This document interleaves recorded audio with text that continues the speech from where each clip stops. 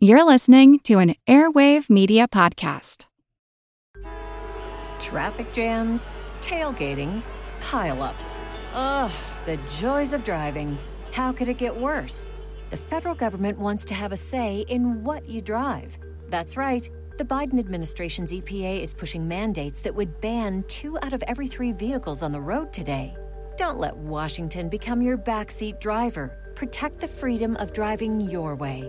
Visit EnergyCitizens.org. Paid for by the American Petroleum Institute.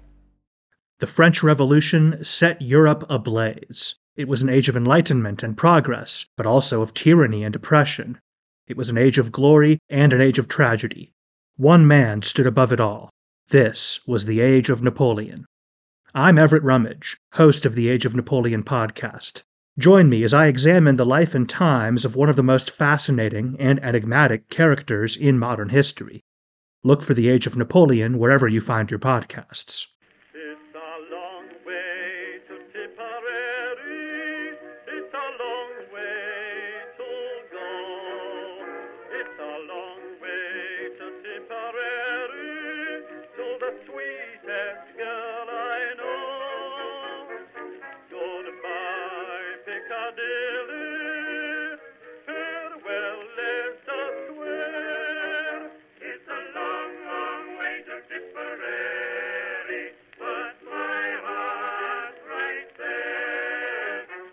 Hello everyone and welcome to History of the Great War episode 172. As we enter the autumn once again, I thought I would let everybody know that I'm once again going to be attending the annual symposium at the World War I Museum and Memorial in Kansas City, Missouri in the first week of November. So if you're attending, let me know. First beer, as always, is on me. Or if you're just in the Kansas City area and would like to meet at a restaurant or something on Saturday, November 3rd, let me know. We'll set something up. It could be fun. This week, the American attacks in the Meuse-Argonne offensive continue, but we will also take a bit of a break from the larger story to focus on a much smaller one. When the attacks would continue in the first week of October, there would once again be many failures, but there would be some small successes. One of these small successes would be an attack by a battalion of American troops. They would be so successful that they would eventually be surrounded by German forces. Over the next 6 days, the battalion would beat off repeated German counterattacks until they were relieved on October 8th. After the war, the battalion's commander, Major Whittlesey, would receive the Medal of Honor, and the story of the surrounded troops would become somewhat famous.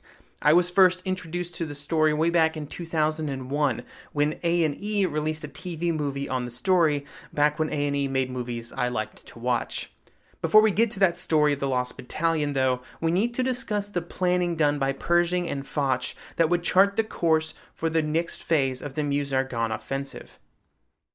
Pershing and the Americans had pulled back on their attacks at the end of September, but they hoped to continue attacks in October, and the French wanted to help. There were 2 big problems that would have to be solved if the American and French troops wanted to make progress. The first would be finding a way to take care of the German artillery fire that was falling on them from the German artillery positions on the east side of the River Meuse. And the second was the general lack of progress made on the American left in the Argonne. For both of these problems, the French General Weygand, Foch's chief of staff, believed he had a solution. The first problem, the artillery fire from the heights of the Meuse, was the easiest. The French proposed that the attack be extended to the east bank of the river. This attack would be executed by the French 17th Corps, which would need to be augmented by a few American divisions, with both groups of troops being placed under Pershing's command. Pershing was definitely on board with this expansion. He could see the problems that the artillery was causing and agreed with the solution to fix it. For the problem on the American left, the French then proposed that the French Second Army be placed in between the French Fourth Army and the Americans. This would place it right in the Argonne and ready to try to continue the advance there. Once again, it would require a few American divisions, probably the 77th and the 28th, which were already in that part of the front. The key difference here was that these troops would be taken out of Pershing's control and put under French control. It was at this point that Foch and Weygand lost Pershing's support. As always, Pershing was very touchy about losing control of any American troops, and he believed that this plan meant the dismemberment of the American First Army at a moment when its elements are striving for success under the direction of American command. Foch, having been down this road before with Pershing, was quick to relinquish this point. However, he did insist that Pershing, quote, that your attacks start without delay, and that once begun they be continued without any interruptions such as those that have already arisen. Pershing took this advice to heart and planned to launch a renewed attack along his entire 12-mile front. He would fall back on a very simplistic model for these operations, saying that, quote, the thing to do was to drive forward with all possible force. While this was all well and good, it did not resolve the problems that the Americans were still going to have in trying to push through the heart of the German defenses. The Kriemhildstalag still stood before them, and Gallwitz had heavily reinforced these defenses. American intelligence believed that there were up to 26 Germans and 1 Austrian division in these defenses, with many more in reserve. The Germans also knew that the Americans were going to try again. Multiple prisoners were captured on October 3rd, and they reported that the general offensive would begin the next day. They even outlined their unit's objectives. The defenders would be fully prepared for what came next. But before the general attack was begun, there would be smaller efforts throughout the first few days of October. These were generally smaller attacks designed to slightly alter the line and give better positions for that larger attack that would be in the future. One of these would be launched by the American 77th Division, and that's where our story of the Lost Battalion begins. On October 2nd, the commander of the 77th Division, Major General Alexander, would inform Brigadier General Evan Johnson that he was to launch an attack. Johnson was to take his 154th Brigade and attack the German positions in front of him in support of a French attack on his left and another American attack on his right. Alexander was adamant that Johnson launch these attacks on the specified date, saying that if he could not, then Alexander would find somebody who could. The goal of the 154th Brigade was a ridge to the north of the Charleville Mill Road. There had been some previous attempts to reach this position, and the 307th Regiment had actually reached it the day before and then had been pushed back. The 1st Battalion of the 308th Regiment, part of the 154th Brigade, was commanded by Major Whittlesey. His unit was responsible for taking a set of German positions on a hill on the way to the Charleville Mill Road. Previous attacks had shown that these positions would be a tough nut to crack, but some scouts had reported that there might be a better way. A ravine on the east side of the hill was present that might allow the American troops to slip past the worst of the German defenses. This would be the path that Whittlesey would take when the attack went forward. The men of the 77th Division had been in action since September 26th. During that time, they had taken serious casualties. Many regiments had been reduced to the size of battalions and battalions to companies.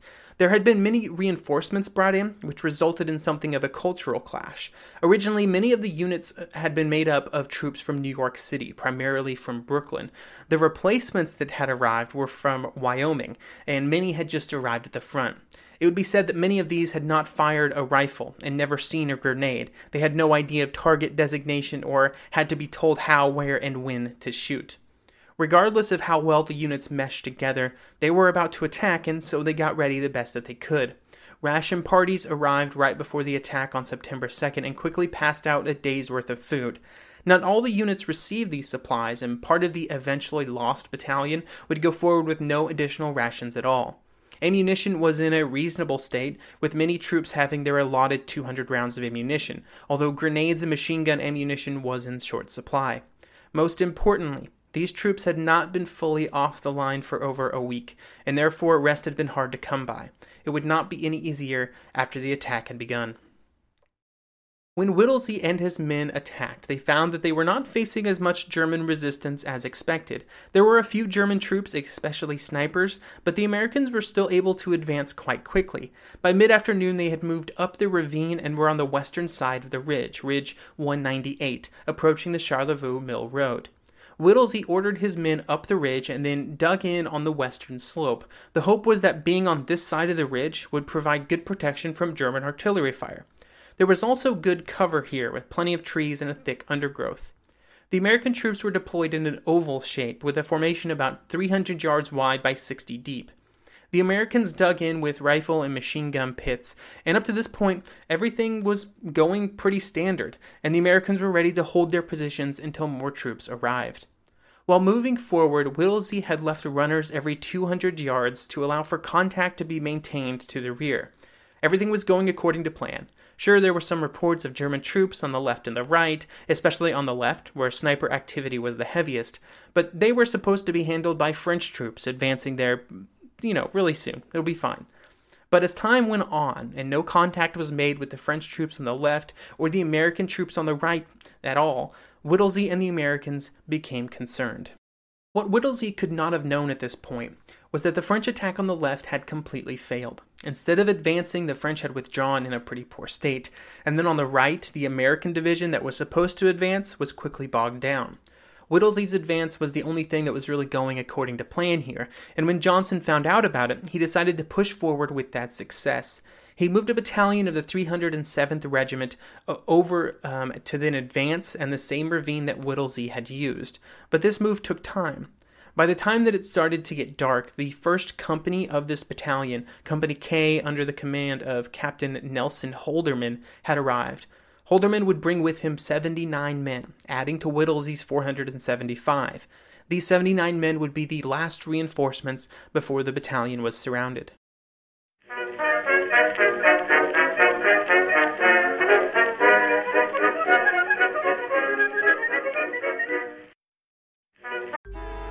Traffic jams, tailgating, pileups. Ugh, the joys of driving. How could it get worse? The federal government wants to have a say in what you drive. That's right. The Biden administration's EPA is pushing mandates that would ban 2 out of every 3 vehicles on the road today. Don't let Washington become your backseat driver. Protect the freedom of driving your way. Visit EnergyCitizens.org. Paid for by the American Petroleum Institute. Some of us love history. Others used to or never did because history was presented as nothing but the rote memorization of names, dates, and facts. Basically, the story got left out, and that made history kind of suck. My name is Greg Jackson. I'm a university professor with a PhD in history, and bringing history to life is my passion. That's why I created my podcast, History That Doesn't Suck. I want to teach you everything you need to know about U.S. history, but I do so through stories. Let me tell you about George Washington begging his men not to mutiny against Congress, Clara Barton saving Union soldiers amid enemy fire, enslaved Frederick Douglass risking his life for liberty, and about so many other figures as their real experiences make industrialization, social movements, and even congressional debates and tax policy come to life. Subscribe to History That Doesn't Suck today, and join me, Professor Greg Jackson, every other week for a new episode, where I'd like to tell you a story.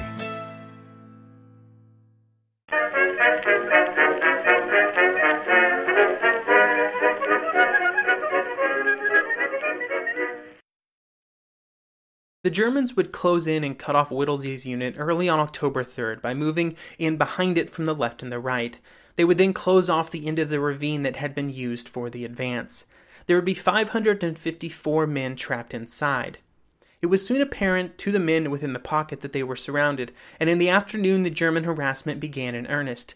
Grenades were a constant nuisance. They were thrown down on the American positions from the German positions in basically every direction. One of the soldiers would say that, quote, there were long periods of time when all one did was lie there and hope nothing made a direct hit on one of our particular funk holes. In the evening, the Germans made their first assault on the American positions, with attacks on both the left and the right. Fortunately, this is exactly where Whittlesey had positioned his machine guns, and these were able to beat back the German attack with somewhat ease. By the time that the Germans' attacks were over, though, the Americans had used up all of their grenades and were very short of machine gun ammunition. During the day, Whittlesey had released 3 carrier pigeons to try and get information about his situation out to the officers behind the front. It was his only method of communication, but he only had so many birds. In just this one day of fighting, 25% of the American troops had become casualties, and they were soon out of water.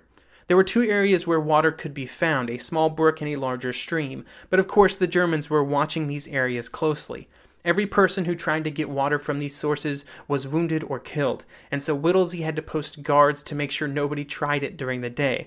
Even at night, there would be heavy German fire preventing water from being retrieved easily. Reports of the situation within the pocket slowly filtered back up the chain of command. There was concerns that if the troops surrendered, there would be a serious morale penalty to pay, and so plans began to circulate about how to try and launch relief efforts. In the pocket on the morning of October 4th, the situation continued to deteriorate. The men were now out of food, water was almost a forgotten dream, the wounded, as always, suffered the worst from these shortages. Whittlesey used 2 of his last 3 pigeons during the late morning and early afternoon. He honestly had no idea if these bits of information were getting through, but he hoped that somebody on the outside knew what was happening. Throughout all of this, the Germans were constantly harassing the trapped Americans, with small attacks being launched and constant grenade, trench mortar fire, and just general harassment. A bit before 3 p.m. in the afternoon, artillery fire started dropping near the American positions. It started to the south of the troops, but then it began to close in. Whittlesey would say that, quote, increasing in intensity, the barrage crept down the slope, crossing the marshy bottom of the ravine, where it hurled mud and brush into the air and settled directly on our position, end quote. The problem was, this was not German artillery fire, but instead American, and it was dropping right on the American positions. With no other recourse, Whittlesey attached a message to his last carrier pigeon, named Cher Ami. It read, "We are along the road parallel to 276.4. Our own artillery is dropping a barrage directly on us. For heaven's sake, stop it." When the bird was released, it did not immediately fly away. Instead, it perched itself on a nearby tree. With artillery fire landing all around, the officers threw things at the bird to try to get it to fly away, and eventually a private had to climb the tree and shake the branches.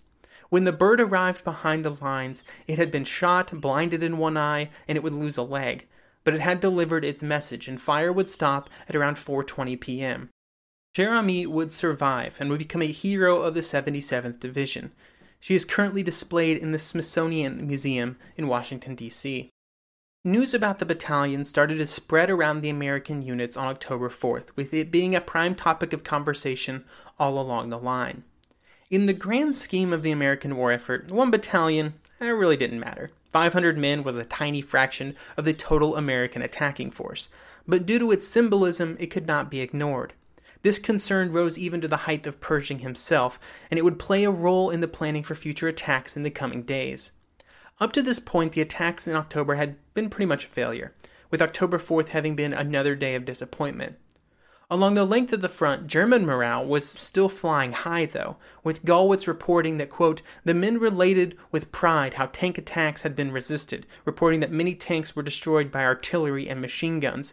One lieutenant blew up with his guns not less than 3 of those monstrous tanks, if current rumors meant anything. Our flyers, too, gave a very good account of themselves. They not only brought in important information in regard to the development of the fighting, but also succeeded in preventing the enemy from observing movements in our rear. The whole Fifth Army felt in the best of humor, on account of having completely repulsed a superior opponent. End quote. Early on October 5th, American artillery fire began to once again fall near the trapped American troops. It started behind them and slowly moved forward, and just as it looked like it might be a repeat of the day before, the American fire jumped the trapped American troops and began falling on the German positions above them by the road. This would signal the first major American attempt to reach the cut-off troops. The men of the lost battalion could hear firing and fighting happening behind them, with German machine guns featuring heavily. However, the firing never seemed to get any closer, and instead by the middle of the afternoon, it seemed to be getting further away. The attack had failed, and the troops were in for another lonely night. On that evening, the temperature dropped, adding cold and rain to the misery of the trapped troops. With the first relief attempt defeated, the Germans decided to make another effort to destroy the pocket of American troops. In this attack, they would bring forward flamethrowers, and they would make more of an attempt to push the Americans out. There was becoming some time pressure on the Germans as well. The Americans were finally starting to advance in some areas of the front, and soon the units around the trapped Americans might have to completely abandon their positions. Before the flamethrowers could arrive, a few Americans would be captured. They were what was left of 8 soldiers that had moved down to a spring near the American positions, where they waited and watched. Their goal was to find the Germans and hopefully kill one and get some food. They had just gotten ready to move when they were hit by German machine gun fire. 5 of the 8 were killed instantly and the rest were wounded. One of the prisoners could still walk, and so the Germans asked him to carry a message back to the trapped American troops. This would be Private Hollingshead. He was given bread, cigarettes, a cane, and a white flag on a stick, and most importantly, a message to give to his commanding officer. When the message was delivered to Whittlesey, it read, quote, "The suffering of your wounded men can be heard over here in the German lines, and we are appealing to your humane sentiments to stop. A white flag shown by one of your men will tell us that you agree with these conditions. Please treat Private Lowell R. Hollingshead, the bearer of this message, as an honorable man. He is quite a soldier. We envy you, the German commanding officer." End quote. The note was passed around among the officers, and when everyone had read it, Captain McMurdy would later say that, quote, "There was a good smile all around among the crowd of us, because first, we knew that the Germans felt that they could not take us, and secondly, the fact that they had been trying to wipe us out every day since we had been in the position, and then had written a note stating that they wanted us to surrender in the name of humanity." With the failure of the Americans to answer, the Germans moved into their position for their next attack. The attack would be smaller than the Germans had hoped, and there would only be a few flamethrowers available. When it did go forward, when the fighting would be intense, but the Americans were able to hit the slow-moving flamethrower troops before they were able to cause too much damage. Once again, the German attack had been thrown back, just barely, but it would prove to be the last one. The reason that these were the final attacks is that the Germans were forced to abandon their positions and fall back. This is due to developments on another part of the front that we will talk about next week. This meant that soon the Americans were advancing towards the trapped troops. At 7 p.m. on October 7th, Whittlesey and McMurdy were sitting in a foxhole when a runner appeared from the right. He reported that there were American troops and they wanted to speak with the commanding officer. The lost battalion had been relieved. When the relieving troops arrived, they found men that were starving, thirsty, and barely able to stay awake.